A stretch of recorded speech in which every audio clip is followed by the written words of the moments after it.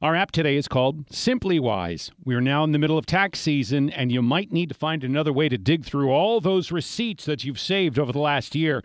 This app can help you scan everything and put it all together in an easy-to-digest form. That way you can make sure you have every receipt in one place to apply to your 1040s. The scanner is driven by an AI to capture everything that you need to know in your receipt scans.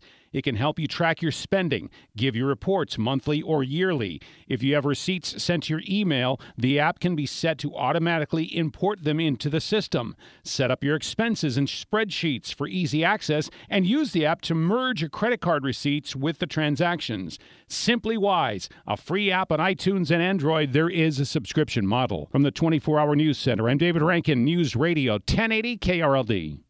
Hey, Rob Bradford here. I have set out on a mission with my good friends at FanDuel to prove what I have known for some time. Baseball isn't boring.